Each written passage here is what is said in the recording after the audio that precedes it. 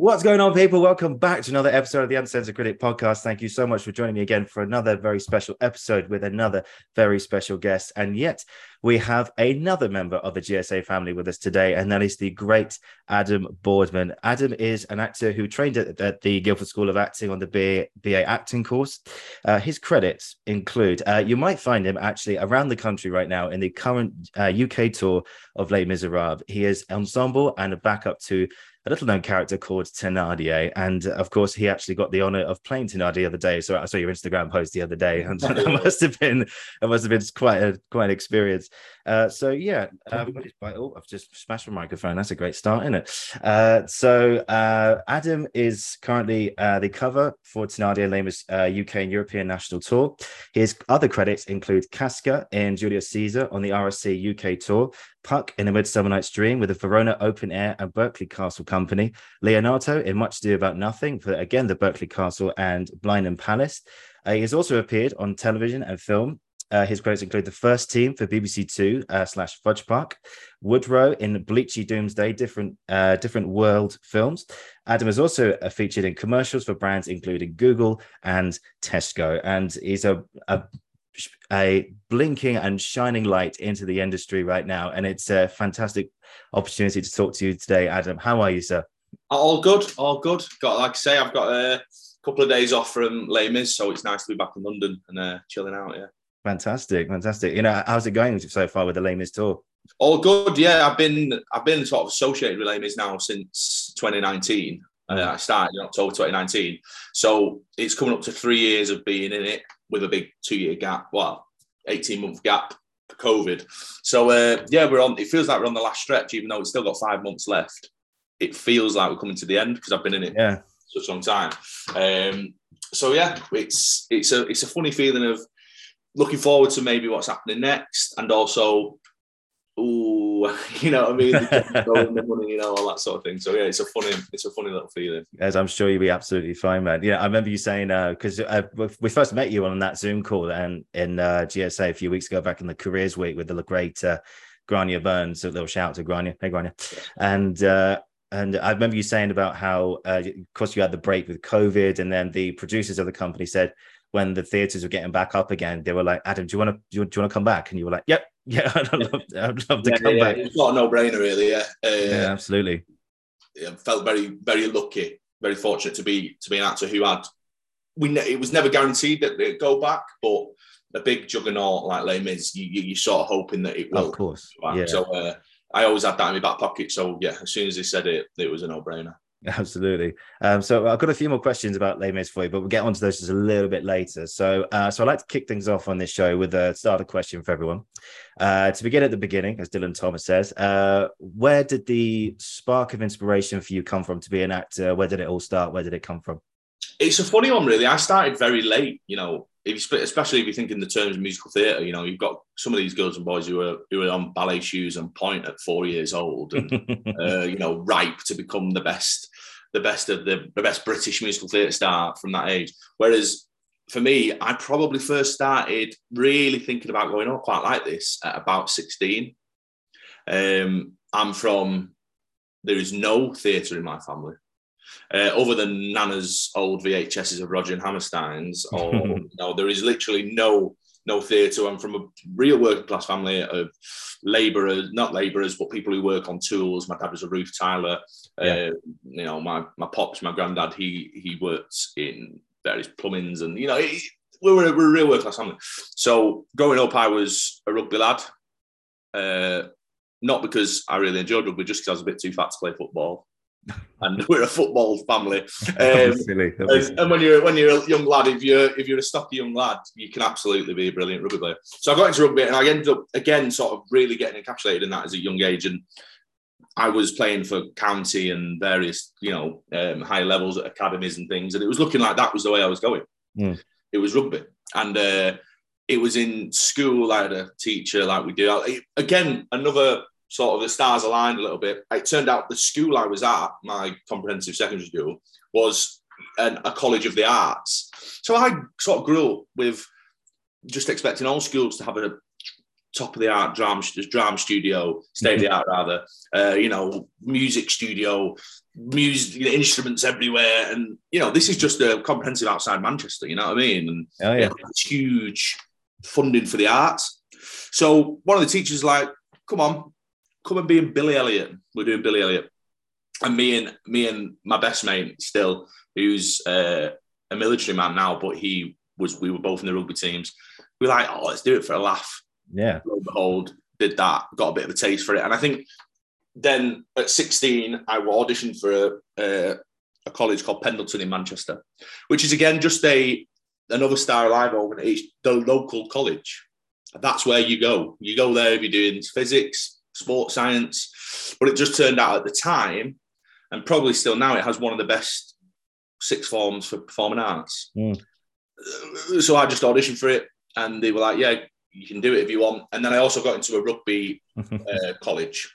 So it was like, at 16, do I go and do what I've been doing for the last 5 years, or do I go and do something completely different? And I went for something completely different. I think I was yearning for something a bit different. I was yearning to spice it up a little bit, even from that age. Looking back, I think, I always wanted to do something a bit different. I wanted to sort of get away from the town I'm from. Not, I love it there, but I just wanted to do something different. And I think that from an early age is the sign. And to be fair, I'm very lucky. I've got parents that were like, okay, so you've been doing this musical theatre thing, because I went and did a musical theatre course at sixth form. You're doing this musical theatre acting thing for what, 6 months, but you've been doing rugby for 10 years. All right, go and do that then. You know what I mean? So I was very supportive parents in that sense. And then, as my fiance says, who did train as an actor, but isn't anymore because she decided early doors that it wasn't for her. She said, and it's a hobby that got a little bit out of hand. And I think that's what happened to me. I enjoyed it, got to Pendleton, did it there, I loved it there. And then the next thing was drama school, and then and I'm still doing it now. And I'm a bit like, oh, how did that happen? Because it was definitely never planned. So, yeah. The inspiration, I suppose, was yearning for doing something a bit different from a town where I'm from. No one does what I do. I still like going home and chatting to the boys who, are, various different trades. And, I'm, for lack of a better phrase, mentally. No, I relate entirely, mate. I grew up doing rugby as well. I played at the local club and everything. And I don't know, because my granddad was a rugby player and everything. So I thought like the sports genes were in the family. Yeah. That's it. We're a football family. No one plays rugby either. So I just think, it was just a funny one. Still love me sport, still love me football. But yeah. Oh, you know what question's coming next, don't you? Who's your team? Man United. I'm from Salford. So I will never take any of this criticism that I am now a London Red or I'm certainly not a Glory supporter anymore. But yeah, I'm from Salford. There football team's Man United, and I'm proud of that. Proper proud of that. Going up. Oh yeah. I used to be a season ticket and used to love it in my football hooligan days. Football hooligan days. You never lose it, but I've learned to sort of like tame my football. Oh God, yeah. Like I've learned. Yeah. You were a football fan. Yeah, I'm an Arsenal fan. So there we are. Well, you really have to tame your anger. Doing all right now, but I think I had to learn that early doors. Like a funny little tip I have for any football fans who might be listening is if we have an absolute howler, it does bother me. I just think of all my mates, all my family who are United fans who are feeling the same way, and it makes me feel a little bit better. Oh yeah. So that's my little thing I do. I just go, it's all right, Boardman. It's not just you that's annoyed here. Yeah. Everyone else, they are annoyed as well. It's not, problem shared is problem halved. No, I know the same thing. And I've, being an Arsenal fan my whole life really, but the last sort of 5 years have been very, we went had a lot to cheer about over the last 5 years, but sadly we went to Old Trafford the other week and sadly we lost, but I thought we were the better team, but you guys got 3 opportunities. Probably were actually. Yeah, no, but you guys deserved it. You got 3 chances and took them. We were just like, someone put a meme out on the internet of, remember that scene from Indiana Jones? I think it's Raiders of the Lost Ark. You've got him facing off against some guy in the Middle East. He's got a sword. He's doing all these tricks and like that. I just went bang. So that was you guys to us, basically. That is spot on, actually. Yeah, I thought. I was like, inside, I was like, I hate that. But sadly, it was actually quite accurate. But yeah, it was, anyway. But football is life, I suppose. Yeah. So I've been watching. I think there's a real. I think there's a lot. You find a lot of actors. Obviously, football is the biggest sport in the world. Like, it's not just actors. Yeah, no doubt. I think there's a real drama to it. There's a real passion. There's a real there's a romance to football, which I think. Yeah. There's so many creatives who are obsessed with football. I just think it's that sort of game. It's just powerful. Yeah, I'm probably going to get a bad stick for this, but screw it. I'm going to tell this story. So I don't come out of this story very well, but I'll just put it out there. This is when I sort of had to sort of tame my football hooliganism, sort of part of my brain or personality or whatever you want to call it. So Arsenal were in the Europa League a few years ago. It was Wenger's last season, and we got to this semi-final against Atletico. In the first 5 minutes, they had a man sent off, and they had their manager sent to the stands. And I was just thinking, this is us. This is our game, but this is ours for the taking. And then knowing Arsenal, we screwed it up. We conceded a goal in the last minute, and then I sat there and I had a few beers. I won't lie to you, but I went home and I was so livid. I had an Arsenal coffee mug in the cupboard. Right. I took it outside and I threw it against the patio wall. And again, I don't come out of this well, but my dad. That's it. Yeah, but my dad the next day looked at me and went, "Are you okay? Are you okay?" And I was like, "I'm fine." Yeah, I went too far. I'm sorry, but it's football. Football is life. I've been watching Ted Lasso recently, and Cristo Fernandez. I need to stay because obviously Cristo Fernandez as well. Yeah, he was at GSA. Yeah. He's a good friend of mine. He came in, did same week as you actually did that week of talks. He came in and it was very nice. And I still need to watch it. Oh yeah, that's one on the list for me definitely. No, it's a good watch. I can recommend it. Really, really good. So I think we sort of arrived quite quickly today at your role in Les Mis. And so am I right in thinking? I know you read out all your credits at the beginning, but what was the first thing that you...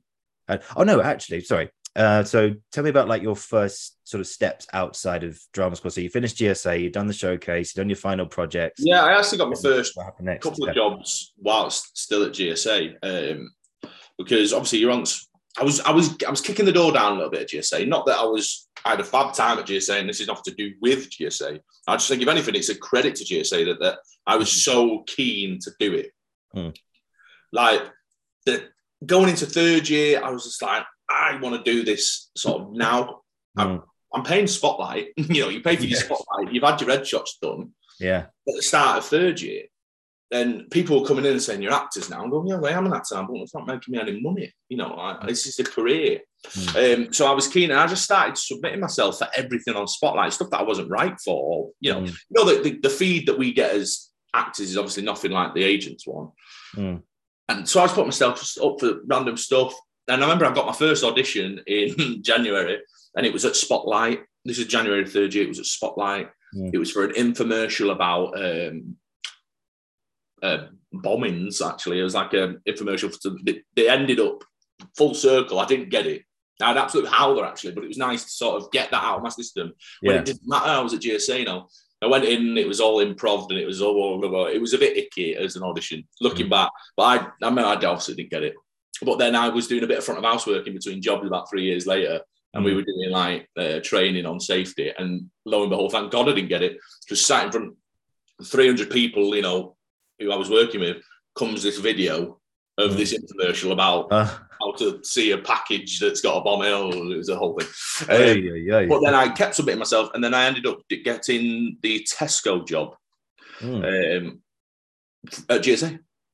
I was still at GSA. I went for the audition, got it, and GSA were good for that. They let me go. Let me go to it, and then I booked it, and that was just one of those food love stories things which has haunted me ever since. Actually, it's just a picture of me with a mac and cheese, and it was on billboards. Speaking of football, it was outside Old Trafford, it was outside White Hart Lane, it was everywhere.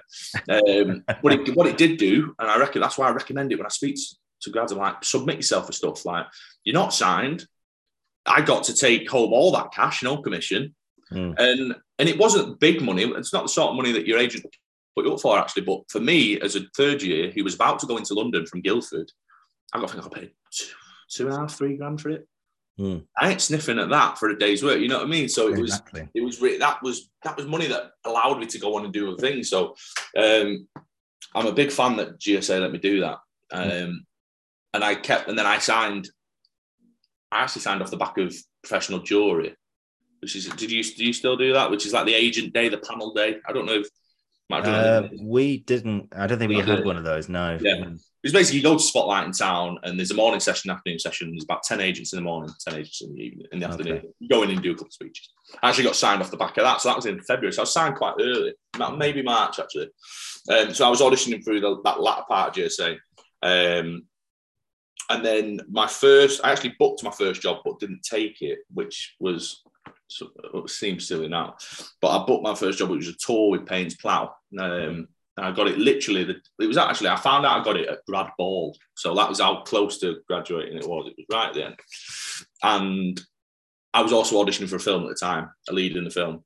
Nice. So obviously, we were getting really close to the film, to the point where I had to turn down the play to carry on auditioning for the film. And you know how the story goes. You get to the last couple or whatever, and you don't get it. Oh, yeah. So, like, that was a lesson learned then. And then I did the stuff in Barclay, in Verona. And then it was at the RSC at Christmas of the first year, which was really cool. So nice. Fantastic. So what did you get Les Mis sort of a couple of years after you? Yeah, so I did Caesar, and then so it was going well the first year, definitely. I got Caesar, I'd filmed a couple of shorts, I'd done the Shakespeare's, I did Much Ado and Midsummer, and then it went not that it went quiet. I was auditioning, but just nothing was happening, and I was finding it took about a year then for me to get Les Mis. Oh wow. Yeah, it took me about a year, and that was a year that was like, I had moments. I'd booked 2 adverts that were cancelled, which was tough. So those little commercials that can keep the money going and keep you ticking over. And actually, I booked one that was cancelled pretty much straight after, but I booked one that was cancelled the day before we were shooting. So those were things. But then it was what I often find is you get in a cycle. So it's like it's busy, say in October, and then it's busy in February. But if you get on a run of, I remember getting on a run of recalls, 2 or 3 things, and then none of them going your way. It's a big old wait then to get back on that run. Yeah. And that happened twice. I felt like I got close to a few things on 2 occasions and it just didn't happen. And then Les Mis came and I actually booked 2 jobs. I booked Les Mis and another job and I took Les Mis. So it was like, you wait for a bus, you know what I mean? And yeah, of course. Once. Nice. And what's it? I mean, because you've been doing Les Mis now for, as you said before, like before the pandemic, and then they invited you back, and then now you've been doing it since then as well. I mean, it's what's it like being part of, possibly the greatest musical of all time? Yeah, it's fab. It is fab. Like, Les Mis is just one of those shows, isn't it? I did the acting course at GSA, even though I started through sort of a musical theatre thing. And I'm not a musician, I can sing, but some of the singers you've got on the West End now, I can't do that, these big tenors and stuff like that. But I always was an actor who could sing. So Les Mis was one of those shows that just made sense, and yeah, it is fab. And it's huge. It is huge. Yeah. Massive, yeah. One thing that I can never let myself take for granted, actually, is that we play to the biggest houses because I'm on tour, obviously, all over the UK. That are always sold out, pretty much. Yeah, they're always standing ovation at the end of the day, and it's just one of those massive shows. I think it's 90 odd of us that tour. A cast of 30, and then you've got orchestra, you've got crew, you've got chaperones, you've got the kids, you've got this local crew that we pick up on the way. We've got wardrobe, we've got so it's a proper big team of us that go from town to town, and we've just been in Norwich. Love Norwich, cracking little city. We're there, and you sit in places for a long time, which is another thing. When I was in Caesar, we moved every week, which is hard work. You do your shows Monday to Saturday, you move on the Sunday. We were lucky; we often got the Monday off, and then we do Tuesday, Wednesday, and the weeks would roll on. But we sit in places for about a month for Les Mis. And like a town like Norwich, lovely city, a little small city, we take it over. You can't move down the street without seeing someone, you know what I mean? But yeah, it's fab. I've done probably about 450 of them now. I think it's about that. Might be a bit more. Yeah. And you still don't get bored of it. No, you never do. The music. Like the music is that good. And don't get me wrong. There's days where you're at work. You know what I mean? And it's hard. It's tiring. You're away from home. But I do love the job, and that's the key thing. Yeah. I do enjoy the actual work of it. Sometimes the touring element or the routine around a big show is tricky. And that's what you can get tiresome of. You know, you're seeing the same people every day, like everyone who's got a job. Or everyone who works sees the same face every day, and it can get a little bit frustrating. But the job itself, that's what keeps you ticking over. Absolutely. And of course, you also mentioned in your bio you went around Europe as well. Where else did you go? Yeah, it was funny. So obviously before COVID, it was billed as the European tour. Okay. But because of COVID, we only actually ended up going to Zurich. Okay. And I don't think there was many. I think it might have been only Zurich and Dublin that was on the European tour. But yeah, going the opportunities that brings, you know, like Zurich is a town you don't really go visit because it's so expensive, obviously, in Switzerland. But to go there with work was really fun. I think we were there for nearly 6 weeks, actually. Oh, wow. So we really lived it, the Swiss life. And that was good crack, you know. Yeah, champagne, caviar. Well, I won't go that far. It's more. It was more. There's a pub. If anyone who's toured to Zurich, everyone will know this pub called Sips, which is owned by a bloke called Simon Ip, Sip, and it's like in a block of flats, but it's the bottom flat, and it's built out to look like a sort of old English pub, but it's got ceiling tiles. And everything's broken, and it's a bit naff. The beer goes through a soda stream, but it's open 24 hours a day. So anyone it's not champagne and caviar; it's beer and sips. Well, I'm sure that's an acceptable alternative. So tell me about the ins and outs, because we met on Zoom a few weeks ago in that careers event as well, where we met yourself and Christo, and you gave a great in-depth discussion about the ins and outs of touring and how the not only just like life on tour, like moving from theater to theater, etc., but the actual kind of details of like where to go, like where to live and stuff like that, and how to sort of get the best deal for yourself when you tour. Could you sort of like recap some things? I suppose it sort of stems from the talk that I do, which is called Surviving Your First Years Out. And we can chat about that in a bit if you want, about how that talk came about. But yeah, touring is getting harder, actually, in the sense that it's expensive. It's getting expensive. So there's different ways you can tour.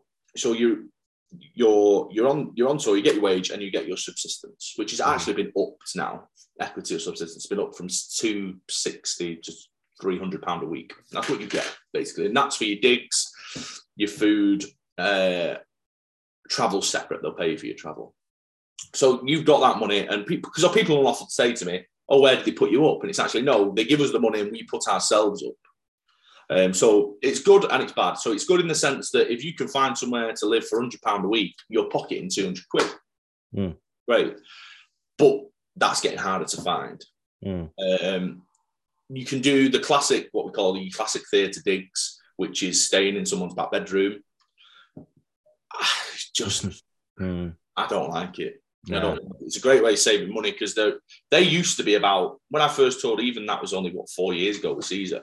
I remember I was doing some of that for like 80, 90 quid a week. And then you pocket in the rest, you know what I mean? Great. And when you're doing weekly touring, you don't mind it. But when you're sitting down places for a month, 6 weeks, like Les Mis does, you can't be sitting in, someone's bedroom. No. Bedroom. Yeah. People do, and sometimes you have to. Like in Norwich, for instance.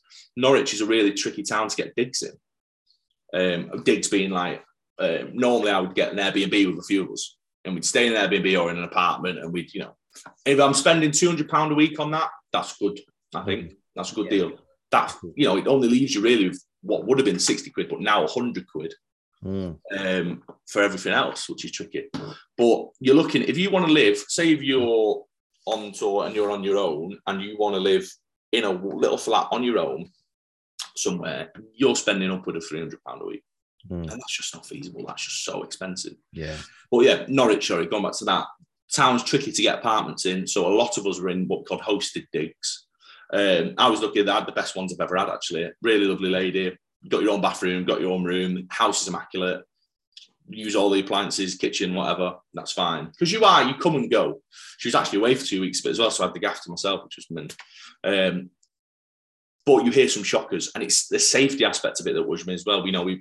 I had a horror story with one of the girls on tour when we got to Glasgow. We got to Glasgow at Christmas, and it's cold, it's wet, it's rainy, it's dark, and she's been billed that she's got a 1-bedroom flat for relatively cheap, but she had a 1-bedroom flat. She gets there, and it turns out it is a 1-bedroom flat, but the landlord is going to stay there and sleep on the sofa. Like, obviously. Yeah. No, we've got WhatsApp group. We've got the WhatsApp group. Get out of there. Or you turn up and the pictures don't look like what they used to. Oh yeah. Or you get there and there is that sort of like one of the boys in the cast recently went there and he was in what I think was the kids' bedroom and she's moved the kids out into another. All these stinkers. Yeah. So for me, as a general rule, I go. There's always there's a pool of about 4 or 5 of us that will always get 2 beds, 3 beds, and we just look after ourselves in that sense. But that's the tricky part. Finding digs for a long tour it can be tricky. And I've already returned to ones I've stayed in before. Like we're in Canterbury next. The digs that makes sense. Yeah. I've been in there before, and you've got to book them early. The one I'm in a lovely digs called on little street called Love Lane. And I booked them literally nearly a year ago. And everyone's like, oh, who's got Love Lane? I was like, me. Because then everyone knows Love Lane digs are really nice. But that's another thing as well. Obviously, you get paid your £300 weekly. But if you're doing it through Airbnb or whatever, you know what it is. You have to pay 50% up front. So, you're paying for, paying £1,000 out to digs that you're not going to be in for 6 months. Yeah. And so the money side of it can get a little bit tricky. That being said, touring is fab. Yeah. You know what I mean? Yeah. That's the tricky bit. But when you do get good digs, some of the places I've stayed in, honestly, some of the places are absolutely stunning. I've stayed in there's a brilliant place in Liverpool I stayed in, which was this really lovely Georgian townhouse. That was each floor had its own room. It was not practical, but it was lovely to live in. Kitchen was on the bottom floor, then that's all there was, and then the next floor up was the living room. Then next was a bedroom. Then the next, really cool little quirky house.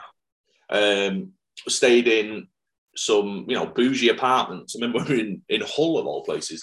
A couple of the girls our mates were staying in a little penthouse thing that they got with a roof terrace and the sun machine. We get to stay in some lovely places. I'm just saying it's getting a little bit expensive. But touring, I've never done a long running show like Les Mis, like in town, for instance. I'm used to every month changing venue, the routine changes, the dressers, local dressers, the local crew, the backstage changes. So I sort of, that's like my the thing that helps me keep going. I find myself getting a little bit bored on the 4th week of a venue. I'm a bit like, let's go to the next one. Yeah. Well, that's the West End, I suppose, isn't it? You're there for the whole time. You're there for a year. So that's the bit that scares me about doing a long running show in town. But then my lifestyle will be different. I'll be at home with my fiance, and we do all the nice things that we get to do in London rather than that. But we have lovely weekends away. Basically, we treat every venue as she'll come up, and we'll have a little nice day out, and you see the country, see the good, the bad. The show though, because it's looked after so well, never changes. The show. The only thing that might change is it might just be a little tighter on stage. That's honestly what the audience see. That's what I find quite remarkable. Is literally will be the same as in size and scale everywhere. It's the West End production, but slightly bigger actually, because we can fit bigger houses. Put on tour. The backstage can be absolutely mental, completely different, but you'll never know when you're watching it in the audience. But that's quite amazing. It gets so well looked after. Oh yeah. Do you guys have a revolving stage everywhere you go? Because I know for One Day More there is a revolving stage in town. Yeah, so that's the old production. So Les Mis obviously opened in 1985, which was the RSC production at the Barbican. Yeah. That had the Trevor Nunn Revolve. That was in then the West End for years. And then 2010, they put out a new version, which is the Tour, which is the one which they revived again from the one I'm doing, which doesn't have Revolve. But it's a bigger production, more modern, more sort of, they call it the 21st century Les Mis. It really is big. And then in 2019, they got rid of the original from town and put the new production in London. So now the production I do, which is the touring production, is also on in the West End. Yeah, so we've no Revolve, but we've got bits moving, flying, zipping about. It's big. Nice. I mean, how did you get it? Was it just a phone call from your agent to say that you've got this audition for? Funnily enough, at GSA, I've auditioned for Les Mis before. I auditioned for the original, and I was at GSA, and Les Mis come into GSA to audition musical theatre course. Mm-hmm. And obviously, I could sing a bit and whatever, so GSA had organised that I go in with the MTs. And that year, I got a recall, and I went, and it was for the Thénardier. It was for the same track. That's a very musical theatre term, track. Nice. As what I do now, I suppose, but in the original production. And I didn't get it, that's fine. And then I saw that it was on Spotlight about 3 years later, and I just rang my agent and said, listen, can we try, get me back in? And we did. And I think I had 5 rounds, because they were auditioning, which is not many really. Some 10, 12 rounds of people. Yeah. And I was auditioning for the first 3 rounds. We were auditioning for the West End and Tour, so they were trying to see where I fit in either. Obviously, then they cast the West End one, and then they were like, right, we'll get you in for the Tour. First round, classic, take your own stuff in, your own couple of songs, and then you start reading the material, which was for me the Thénardier stuff. Nice. I hope I'm not bringing up bad memories for this question, but you've spoken about your best times in digs going around the tour. Yeah. What's been one of the worst experiences you've ever had? Well, here's a story for you. I was doing Caesar, and like I say, Caesar, it was my first big job, and I was trying to figure out, I remember I turned up to the first day rehearsals, which were in New Year. We were the day after New Year's Day in the Barbican, and I think we did 4 or 5 weeks rehearsal for Caesar. And I turned up, and I was just like, right, bushy tailed, and everyone was like, so what are people doing for digs? And I'm doing this thing over there, and everyone was like, oh, we've booked all our digs. You have to book them way in advance. And I was like, oh. I had 5 weeks to find a tour's worth of digs, so I inevitably ended up in some howlers. We were doing the New Vic in Stoke. The brilliant thing about the Caesar, the production I did, was because it was the first encounter, we went into some schools as well. Mm-hmm. So it was a production that we put on in the theatre, and then maybe sometimes we didn't, but most weeks we'd go and do a production in a big school, and all the kids would watch, and they were fab. So the production was rehearsed to be quite fluid in its staging, as in we played it in the round, we played it cross, we played it thrust, we played it. We actually played it in a church, like a big old church with an aisle. Like we changed the production around loads. So one of the venues we did, which was the New Vic in Stoke, which is, I don't know if you've ever been, a brilliant thing. I really liked it there. I really liked my time. I was only there for probably a week, 10 days, and it's in the round. Anyway, so we got there, and I probably arrived on the Monday, and I checked into the digs, and I got there, and the lady opened the door, and I was like, I'm here for the digs. And she went, oh, it's my mum who runs that sort of stuff. I was like, oh no. She's like, we thought you were our Chinese. I'm not Chinese. She went, let me show you your bedroom then. So I went upstairs, dumped my bags, and I was like, it was literally the 3rd bedroom of this clearly family home. It was nice enough, but it was like, right, you share our bathroom. I was like, oh, great. Okay. I was like, no worries. And I just dumped my bags, and I was like, get me out of here. So I went and met everyone else, and we all went out. We ended up having a few beers. And obviously the few beers got a little bit heated, and we ended up going out a little. Not going out, but I remember it might probably been about 1 o'clock in the morning. I'm going, yeah, sure. I've got to go back.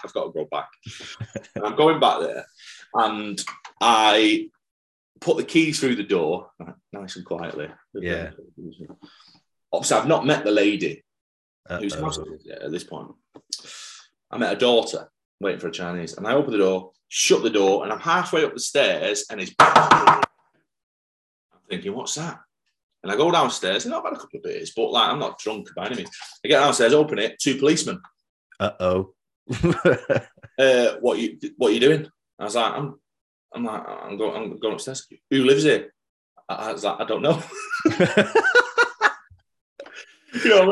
He's like, do you live here? I was like, no. He's like, well, who does? I'm like, she's called. I'm like, trying to remember how, like, she's called Katie. I think it's Katie. And they're like, what do you mean you don't know? And they're getting a bit in my face. Like, what do you mean you don't know? Anyway, I get pulled out of this house by these two policemen, put on the bloody deck. I'm on the deck, facing the dirt, 1 o'clock in the morning in bloody Stoke. And anyway, it transpires after some heated conversation, the lady's car had been stolen. Oh. Someone had reported, a garage was like at the back of the house. So she didn't see it, but a neighbour had seen someone nicking her car.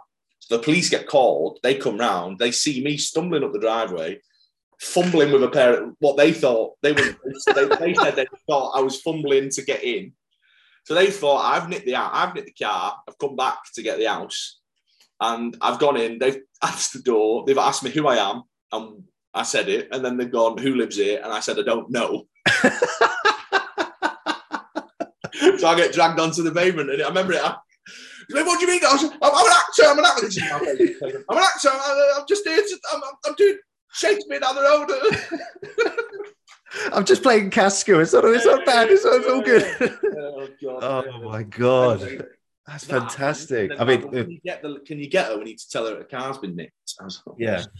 So I go upstairs, knock on the door of the woman I've never met. Uh-oh. Hello. I go, hiya. It's Adam. She's like, whoa. She obviously a bit through. Oh, what do you want? I was like, the car's been nicked. The police are downstairs. I went to bed, woke up the next morning, packed my bags, left the money I owed her for a week on the kitchen top, and went and stayed in the Premier Inn for the rest of the week. That's a good shout. That's a good shout. Police it. But yeah, that was a pretty traumatic tour experience for me. Was the old being arrested for a car robbery I didn't commit. Wow, did you tell the cast? I assume you did, but what did they make of it? Next morning, you better believe it. Yeah. When I turn up to the theatre with my bags while you're going, well, you're not going to believe it. I'm checking into the Premier Inn. Why? I was nearly arrested last night for robbing a car. Yeah. Yeah, that was a bad one. But on Les Mis, to be fair, have I had any howls on Les Mis? Not really. I wouldn't say. I've been quite. Oh, there was one lady actually in Southampton who me and a friend. I booked the job, and I realised that when the cast was announced, a mate of mine who I've known for years from Pendleton was in it. So we're like, let's sort digs out together. We knew each other for 10 years, whatever. Yeah, great. We got these digs in Southampton, and it was billed as 2-bed annex, own kitchen, own ensuite each in big house. Right, so we turn up. And to be fair, by the annex bit, that's playing with the truth a little bit. We did have our own kitchen and we did have an ensuite each, but it was on the second floor of a house where her bedroom was. Fair enough, whatever. And I remember us we got back from the show one night and she was like, oh, let's have a cup of tea in her room. So we went into, as in my mate, so we went into her room and the shower was on. What the bloody hell? What's going on? I said, just leave the shower on. And it was like a washroom. Mm-hmm. Not a shower, it's like an open washroom. Yeah. And in there was the digs lady, butt naked, right, showering. But and we were like, why are you using the shower? She went, I was cleaning it, and it's just easier to shower whilst I'm cleaning it. And she's just a nod. Right. Not as bad as being arrested, but still a bit of a howler. Oh, I don't have anything to counter that. That's the story of the day. No, I do have one story about I wasn't arrested as such, but I remember this was my first summer out of. Oh no, this is another bad story. Oh fuck it, why not? And so I was working at a local pub. So first summer out of uni, just done first year. Okay, right, I need a job. Like go to the local pub, make some money, and then go back and have some money to spend. And one night I was in the pub around the corner, and then a bunch of us went out for a work outing, as they call it, although we just went out into town and got drunk.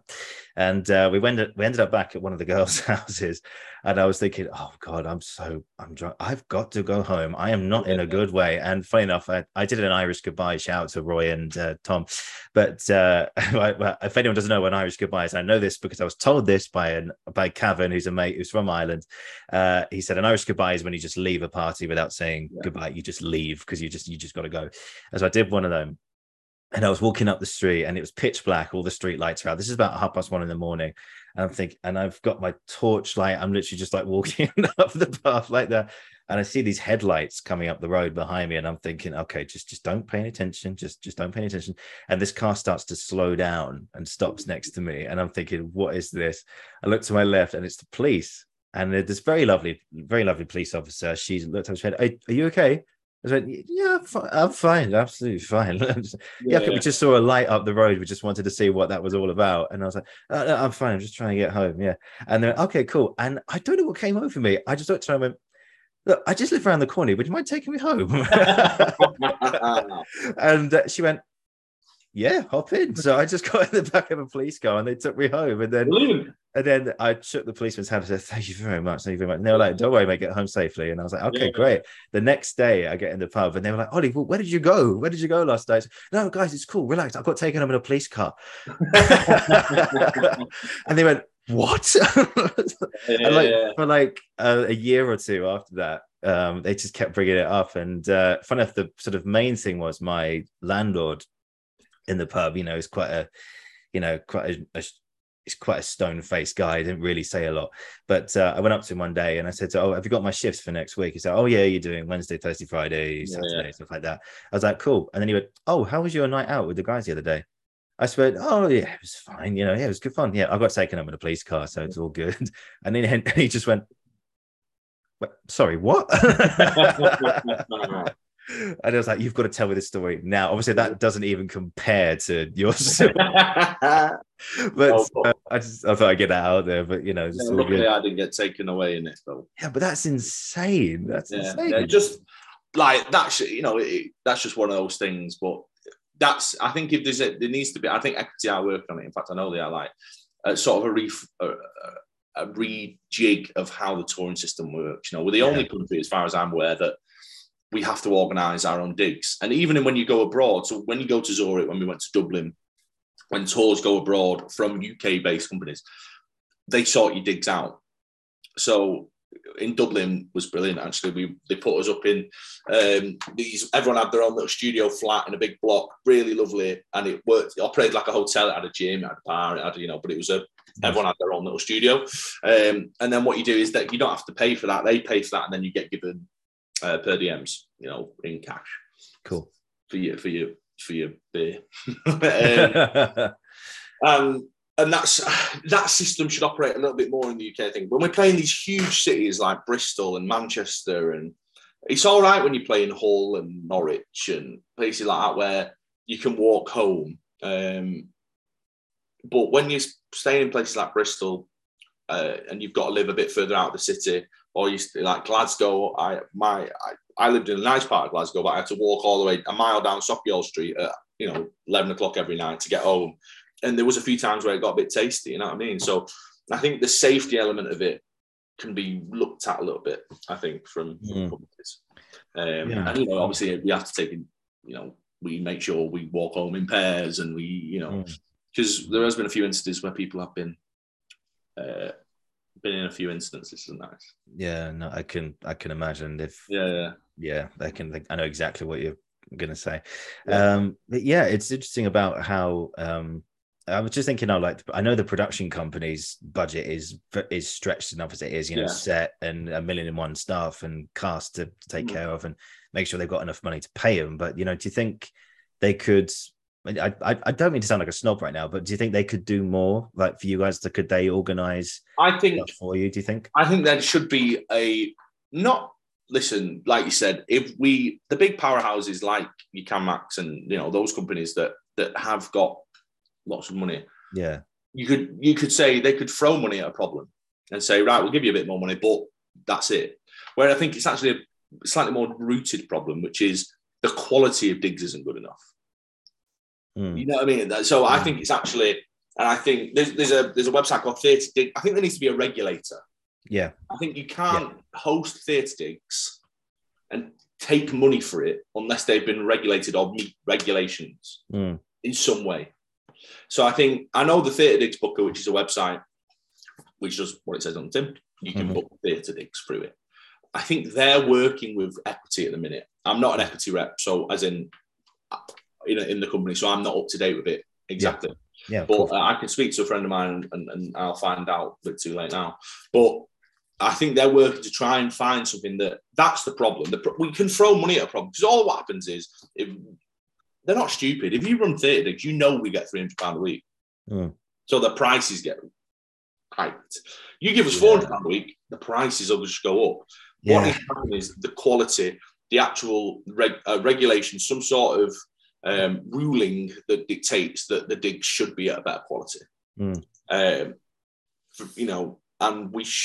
we often, and I get it, places like Airbnb, they probably get shafted by your standard punters, people, stag do's, yada, yada, yada, that go into, that use Airbnb for those reasons, for holidays and things like that. Whereas we're using it from a work perspective and we make sure we look after those places. Yeah, of course.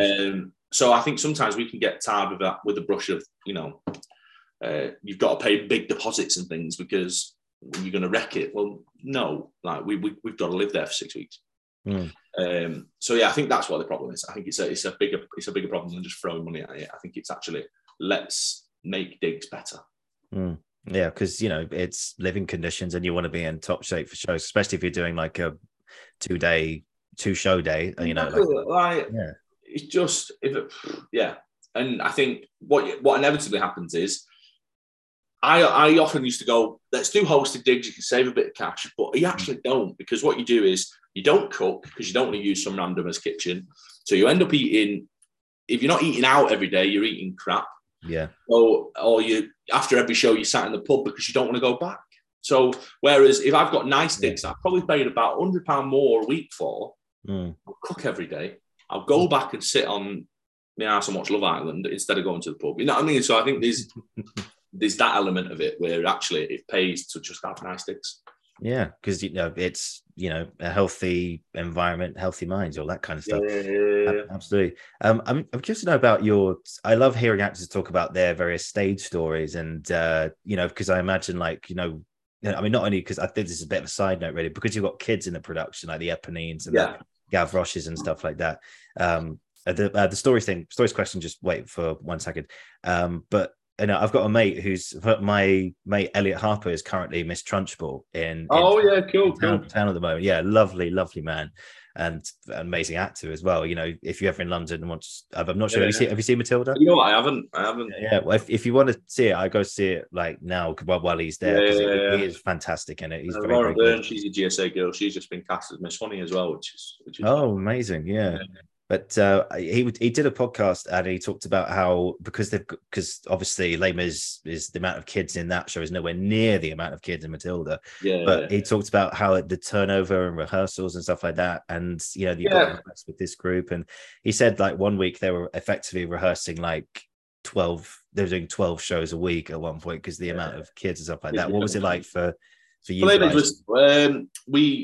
We've had a couple, when you have a little cash changes, or so recently we've just had 3 new Gavroches come. And yes, you do rehearse. I'm not a swing though. The swings take the good foot of rehearsals. I only really get called for the tech when the kids are in tech and they need everyone there for tech conditions. But the swings, they do rehearse quite a bit. So they'll rehearse on stage throughout the week. We've got new casts starting as well. We've got a new Fontaine joining us, Lauren Drew. So we will be in fab, really forward to that. But we'll have we'll rehearse a little bit throughout the week. It does feel like you're rehearsing quite a bit because you start and then it's cover rehearsals. You do your cover rehearsals in the day while the show's on in the evening. Yeah, sure. That'll happen. And then there's always a cover rehearsal. First covers, cover rehearsal, second covers, and then there's obviously a few little third covers, so you'll have a rehearsal for them. Then you get new kids. We've had a new Eponine, a second Fontaine, and we're going on to our third Fontaine. So you do rehearse, you do stay in rehearsals, and also because we tour, our first week, we preview. We have a press night in every venue, which is great, little party, lovely. But it's usually on a Friday. We'll arrive on a venue on a Tuesday or a Wednesday. We'll get there. We'll do a dress rehearsal, full dress rehearsal. A show. The day after that will be a one-show day, but we'll rehearse in the day, most likely, because inevitably things will need shifting. They'll bring a creative will come in and go, that's not as good as it used to be, let's fix that. Or it could be a case of spacing, it can be a case of tech, it can be they need to reposition the lights, so they need the people in. So we sometimes you're in slightly, but it's part of the course, it's the job. Yeah, I can understand if you're on something like Matilda or School of Rock, or where the changeover is often, then it gets intense. Yeah. But for Liam, it's like, and especially I'm not swing, so the swings do take a lot of the rehearsal. Yeah. Oh, good for them. But he's talked about how like doing like 12 shows like in 1 week, and I can just imagine like. But he was very relaxed. But he said, "Yeah, it gets tough from time to time." I'm like, 12 shows a week. Yeah, that's mental. We'll often do 9-show weeks. I say often. We'll do 9-show weeks. We've got a lot coming in the lead up to Christmas. We'll do a lot of 9 shows. Yeah, and then like 9 Les Mis is a long time, but we do get you do get paid for your 9th show, and nice.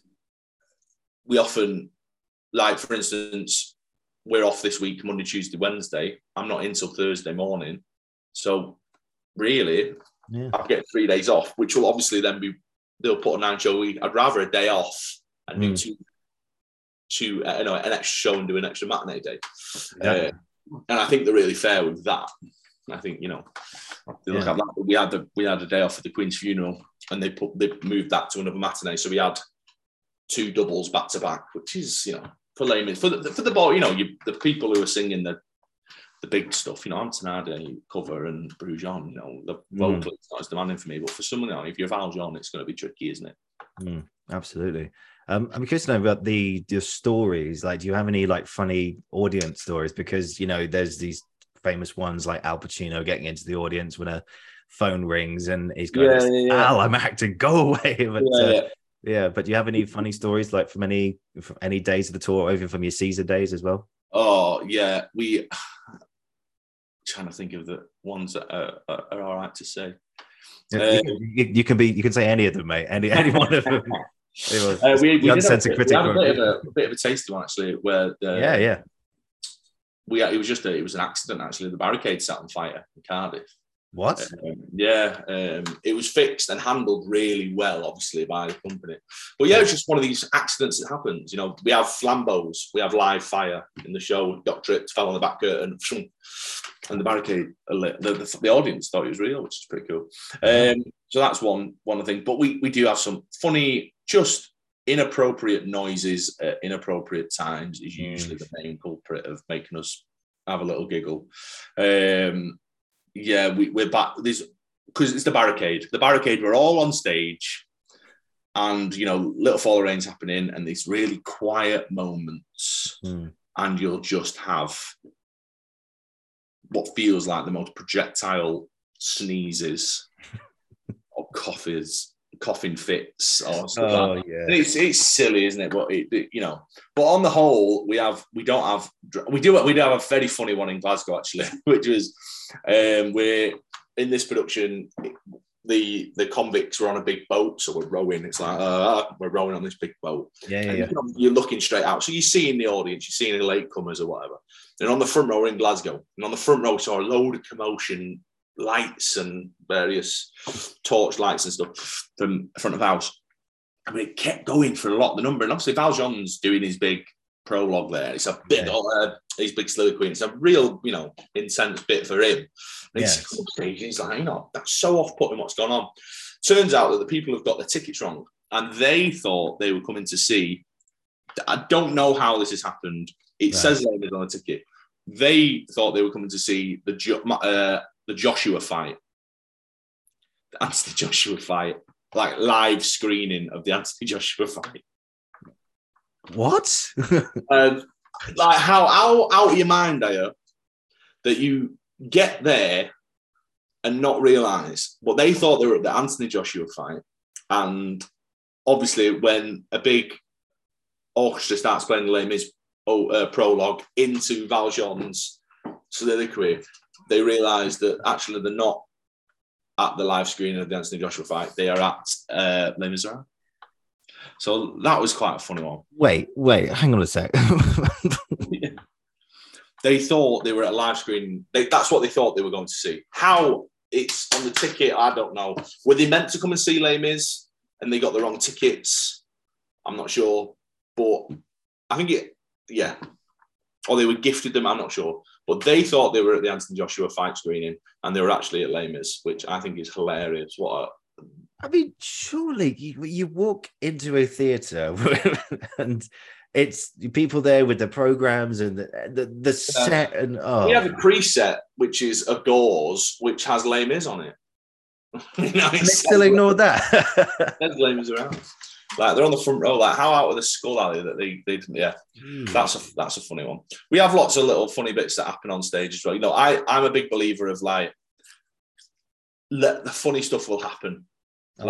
Making each other laugh is not funny, really. It gets a bit boring. Whereas when something funny happens, it's just great, and that's theatre, and people love it. We have the Thénardiers in the wedding scene have these big metal plates that they throw like they're stealing them, and they get caught, and they get thrown in the air, and they land on the ground. Yeah. They'll roll off into the pit, and hit one of the players, or they'll roll in, and stuff like that. Those little moments of things happening, but that's fantastic. Not too many about us getting in trouble. That's fantastic. I just have a few more things for you, Adam, today, just before we sort of finish. What's it like being Mr. T, being Thénardier? Yeah, I'd sat on it for a long time, not doing it, being a second cover, but then I got on in Hull, which was amazing. I loved it. I was actually really chuffed with myself. It had been about 4 months since I'd done it before in rehearsals or cover runs or whatever. So it's been a long time of not doing something. And I just, did it. I did, it just went really well. and I was really happy with how it went. I did it. I most recently did it about 3 times and it went really well. It's a businessy track. There's lots of business. There's lots of little bitty bits and then pickpocketing and so so you mind off things like that. But when you know something so well, it just happens. And it was nice to prove to myself that I can do it. It's a big part. But yeah, loved it. And the first time I went on, my fiance who lives in London, he's a primary school teacher in London. Because it was a 2-show day, I found out about 9 o'clock in the morning that I'd be on. So she got on. She managed to get out of work early. I don't know what the kids did. Got out of work early, got on a train, and she was in Hull for the second show, which was really nice. So she got to see, yeah, bless her. And then she was on a train the next day at 5 o'clock in the morning to get back to London to be in school for 9 o'clock.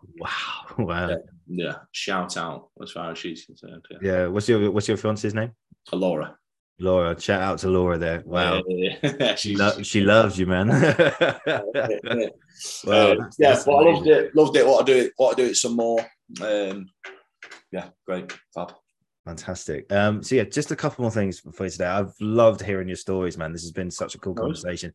So I think the main thing, you again going back to that Zoom call you had with us a few weeks ago, which was all about just keeping the faith and just keep going with things. Because I like we said before we came on today, I'm in a position where I'm writing to agents at the moment. I've had one email back sort of saying, okay, we're going to look at it. We're going to we'll be in touch and stuff like that. And I'll be honest, I had a bit of a moment yesterday. I thought, I sat by a computer just staring at an inbox, which wouldn't have any new emails. And I kind of slip into this feeling of like, oh God, is this what it's gonna be and stuff like that. And obviously I know it's not, but obviously we have those moments of weakness in life. But what's your advice to actors just coming out of drama school now, and to just how do they keep the faith that it's going to be okay? It's so tricky because it's almost like preaching to the choir, because I know come January I'm doing the same thing, you know what I mean? Of course. I'm sat there worrying, and I'm a worrier, and I'm already going, oh God, what, Yeah, me too. How can I cope? And I already in my head, I have my little coping things that, because listen, it's a waiting game. It is a waiting game. Whether you're waiting to get an agent, or you're waiting to hear back from an audition, or you're waiting for an audition, or it's the actual time of waiting and how in your head you are. Because it's not, you sort of run your own business. I run Adam Bowman Limited, which is that of an actor, and the only people I have to talk about the business who understand it really is me, and that's why you get in your head about it. I think keeping yourself busy, you doing things like this, podcasts, or I have your hobbies, things like that. You've got to really keep on top of it. And the one advice I was given, and I say this all the time in my Surviving 30 Years Out talks, is if you do one thing a day, Monday to Friday, that makes you feel or is a part of your career, that is aiding your career. I'm not saying you do something wild. I'm not saying you go out and, email 50 people every day. I'm not saying that. Send one email. Send, look at one, read Applet. You do something a day that just makes you, even if it's watch something on telly, and then you go, I really enjoy it. Who cast it? Put it into a little spreadsheet, whatever, you know what I mean? Something that's going to tick you over, that's just keeping you connected to the industry when you're feeling as distant from it as you can. Because there is moments where you do feel really far away from it. Because we all have friends, all of our mates are in it. Some of our mates are doing well, some of them are working, some of our mates are in times where it's not going so well for them, or that it's just life for an actor. Yeah, of course. I think if you can just feel in control of it, just a little bit by doing that one thing. I'm not saying slot, that's the Monday to Friday, like working week. I'm a big believer of work hard, play hard. I'm a real work-life balance. I think is really important. Yeah. I think that really helps. So even if don't send 50 emails in a day, spread it out a little bit. Do 5 or 10 a day over a week, because then you're ticking. It's ticking over, and it's still happening. Instead of I'm bad for it. I'll have a day with a laptop. I'm like, oh great, smash out a load of stuff, and then I'm like twiddling my thumbs for the next 3 days. Going, I'm not in this routine of working as an actor. Yeah. And that's what I'd say about that, definitely. That's brilliant, mate. Yeah, that's really, really a bit of advice. That just do a little thing that just makes you feel connected with it, even if it's just bloody reading a publication, stage, an article, something that just keeps you in the loop. Yeah, no, that's brilliant. Yeah, and I'll admit I've been caught in this trap of sending like email after email every day, thinking, okay, I've got to get it out today, and then for the next few days I thought, well, I can't follow up because I sent him an email 2 days ago. I'll be honest,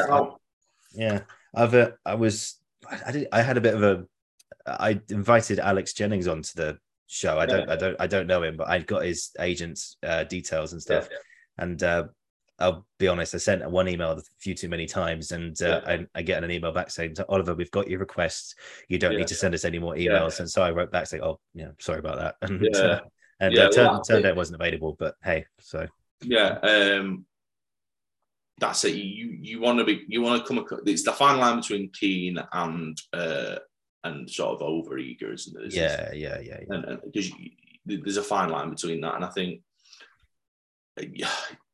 how the gentle we don't know what's going on in people's minds. They might be thinking, shit, gotta get back to online, gotta do that, when actually that isn't their mind. So it's a tricky line to cross. I just think if you send an email, you don't get a reply, I think you can send a follow-up. If you don't get a reply from that, then you need to leave it for some time, I think, just because they're obviously not in his face. Doesn't say never email them again, but email them with something else another time, and it might hit a better, you email someone when they're in the busiest month of their life. We don't necessarily we don't know that, do we? So exactly. Yeah. And I love that thing you said to us about keeping some money in your back pocket so you can treat yourself like once in a while. That's a nice thing I think you've got to. I think actors, there's this, I hate this trope, because when I do this talk, I've done this talk now to like 600-700 grads, and there's often this feeling that actors have to be penniless, creatives who can't enjoy their lives because they're an actor. It's not punishment being an actor. Like, we should enjoy it. We do it because we love it. But make sure you've got that little rainy day fund. I'm not saying, keep a load of money so you can go away for a week to Ibiza. I'm just saying, if it's shit day, or you've had an audition, or you've gone and done something that you're proud of, like, fucking go and have a beer, man. You know what I mean? Go and do what you enjoy. Like, for me, that would be go and treat myself, going out for dinner and having a beer with my mates or with me, with fiance. Like, that's great. I think it's important to do that. If you sit and stare at your laptop, stare at your phone, not working what we call muggle jobs or extra jobs to keep the bills over, and you're just starving yourself of fun to be an actor, then they're the people who don't do it for as long, I think. Yeah. How can that be sustained? No, that's absolutely true. Do you think there's any sort of, I know you, as you say, you do this to actors all the time you give this talk, and I'm very grateful for your time. If you've if you have felt like, okay, I'll repeat today, then no, not at all. This talk came about because I was asked to do some work at the Actors Centre after I did the Alan Bates Award years ago, and they were like, "Can you come in and do a talk? Come in and do a workshop?" I was like, "Oh, I don't know what I'm gonna." I was only 2 years out of drama school at this point. I don't know what I'm gonna do. Right. I don't feel like, what do I have to offer to people who have just graduated? And one thing I thought was, actually, I would love to have known what it was going to be like just ahead of me. We had an actor come in and do a talk like this at GSA for us, but he graduated before I was born. Oh. Fab actor, loads of great stories, but it was just, I wanted to know what it was going to be like next year when I leave, not what it was like in 1992 on the set of whatever. Yeah, it's very true. And that's why I started it. And then in lockdown, it just took off, and I'm now thinking about like treatment for a book as well. Wow. Yeah, so I just think it's something that I think it's nice when I get feedback from it, because it puts people at ease a little bit. Because I'm honest, and I'll say this is my experiences. This, it's not always easy. Oh yeah, never change, man. Don't change. Honestly. Yeah. Like, you've got to be honest with people, because like my partner Laura, she trained and decided at the end of third year that, during drama school, that it wasn't for her, and she then used that training that she's got to go and do something else. And I think it's important that we don't just, and drama schools don't just talk about acting. I know we go and do an acting course, so obviously it's going to be about acting. But I think when we do any sort of professional development stuff, it doesn't always have to be about being an actor. Because the likelihood of 30 people that leave drama school in a year, all 30 of them being actors, is literally non-existent. 10 of them will act. The other 20 will find new ways and different things that they want to do. And I've got mates that are now writers, Ross and Tom, friends that are agents, friends that are casting directors, friends that are teachers, friends that there's so much you can do with the degree. Because actors, we're professional blaggers, we're very we're easy to get on with. We've transferable skills from an acting degree are huge. And I think that needs to be pushed a little bit more in drama schools. Yeah, not just this. I know GSA have this reel. I think it might change now, but I remember turning up and it was just this reel of people who were working in the industry, but it was only people who were working on stage or on screen. It was never the people who were directors or people who were doing other exciting things. It was always the credits from the West End. Yeah, and I'd love to see that with different professions within the industry, because I think that's what it should be about. Yeah, it's not. We don't have that reel anyway. I never saw a reel. My time there this year. I think it's stopped now. Yeah, they had like a presentation thing. Yeah.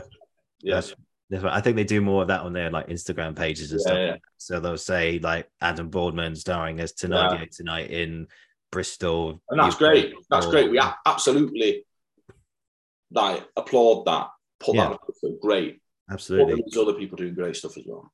Yeah. One girl got a cover for Christine in Phantom like during term time, and I remember the whole building just erupted in applause, and they stopped lessons. Everyone was just out on all three levels just applauding this girl. That's what it's about. That's Yeah, absolutely. I've forgotten her name, but I've been in touch with her and I said congratulations and stuff like that. I'm sure she's doing great work and stuff. Yeah, because that's just started, that cast change. So yeah. I know someone who's doing well, a friend of a friend is cover for Raoul now in at Her Majesty's Theatre and stuff, and doing really well. But yeah, man, this has been so much fun, man. Thank you so much. Thank you. Thanks for inviting me on. Yeah, good. I just have one final question for you today, just to finish things off, which I say to all my guests, which is, what's been an experience or experiences that you've had in your time with the acting industry today that you'll never forget? Two instances, really. One being a little bit selfish, and that's obviously going on as Thénardier, just amazing. First time doing that and having all my peers behind me applaud me, and then, big reaction up front, amazing. That's a fab moment. But the other one was when we were doing Caesar. Like I said, we used to go into schools and do a performance here or there. And we were in one school, and they warned us about this school. They're saying, it's a rough school. It was in London. Rough school. We had people come in before. It's not worked. Like, be prepared for things to go a bit wrong. Meaning the students, that was a primary school. Students aren't going to get involved. And I remember the first 5 or 10 minutes was a bit ropey. A few heckles or whatever, but there was the scene, spoiler alert, where we kill Caesar. Yeah. And I remember there's the moment it's happened. We've done the fight. It was brutal, a fight we did, actually, big knife fight. And we finished, and 300, 400 kids, and there wasn't not a sound. And I remember I had opportunities to just sort of look around a little bit, and you just had 300 or 400 kids literally on the edge of their seats. Kids that the people who were in the school had written off. They're going to hate this. They're going to hate this. And we'd shown them our play, and they were on the edge of their seats with it. And that was just like, this is cool. This is this is acting, but also I feel like I'm doing something, it's scratching, I'm getting paid, I'm feeling great, but it's also doing something else for someone else. And I think that's what's important. That was a good one. Wow. I'd love to have been in that moment of just it's cool. It's cool. Yeah. I'm sure they then started heckling later on in the play, but for that moment and cursing when they were in the fourth act and it's getting a bit long, but for that moment, we had 300 kids from an underprivileged area who were written off by teachers in the palm of our hands. Fantastic. I wish I was there for that, just to hear that silence that you get in the theatre at times. There's nothing else quite like it. But yeah, well, that's amazing. Adam, thank you so much for today, man. It's been great seeing you again. I've learned even more from you today, and it's a real testament to how much just you being your authentic self and like you talking today and everything. It's been a huge pleasure to hear it, and I know for a fact you've given me a lot more to be thankful for, a lot more to be hopeful for. I'm grateful for this. I'm sure that people who watch and the people who listen to this will as well, and just shows that we need more people like you, and we want to hear your words, and I want to read your book when it comes out as well. I'm looking forward to that. So just quickly on a personal note, you and Laura, have you set a date yet at all? Yes, we're getting married in April next year, so that's something to look forward to. But also terrible timing, because I finished in January Les Mis, and then I have a big wedding in the middle of Easter. And what job's going to take me on when I'm getting married? Look forward to it. It's going to be good. Yeah, well, I'm sure it'll be a great ceremony, and shout out to Laura again as well, and Ross and Tom and everyone else there. Sure. But cool, man. If you just hang on, I'll finish the recording and I'll say goodbye to you one-to-one. But guys, thank you for watching. Thank you for listening. This is the Uncensored Critic podcast, and I'll be back again soon. Once again, Adam Boardman, thank you, sir.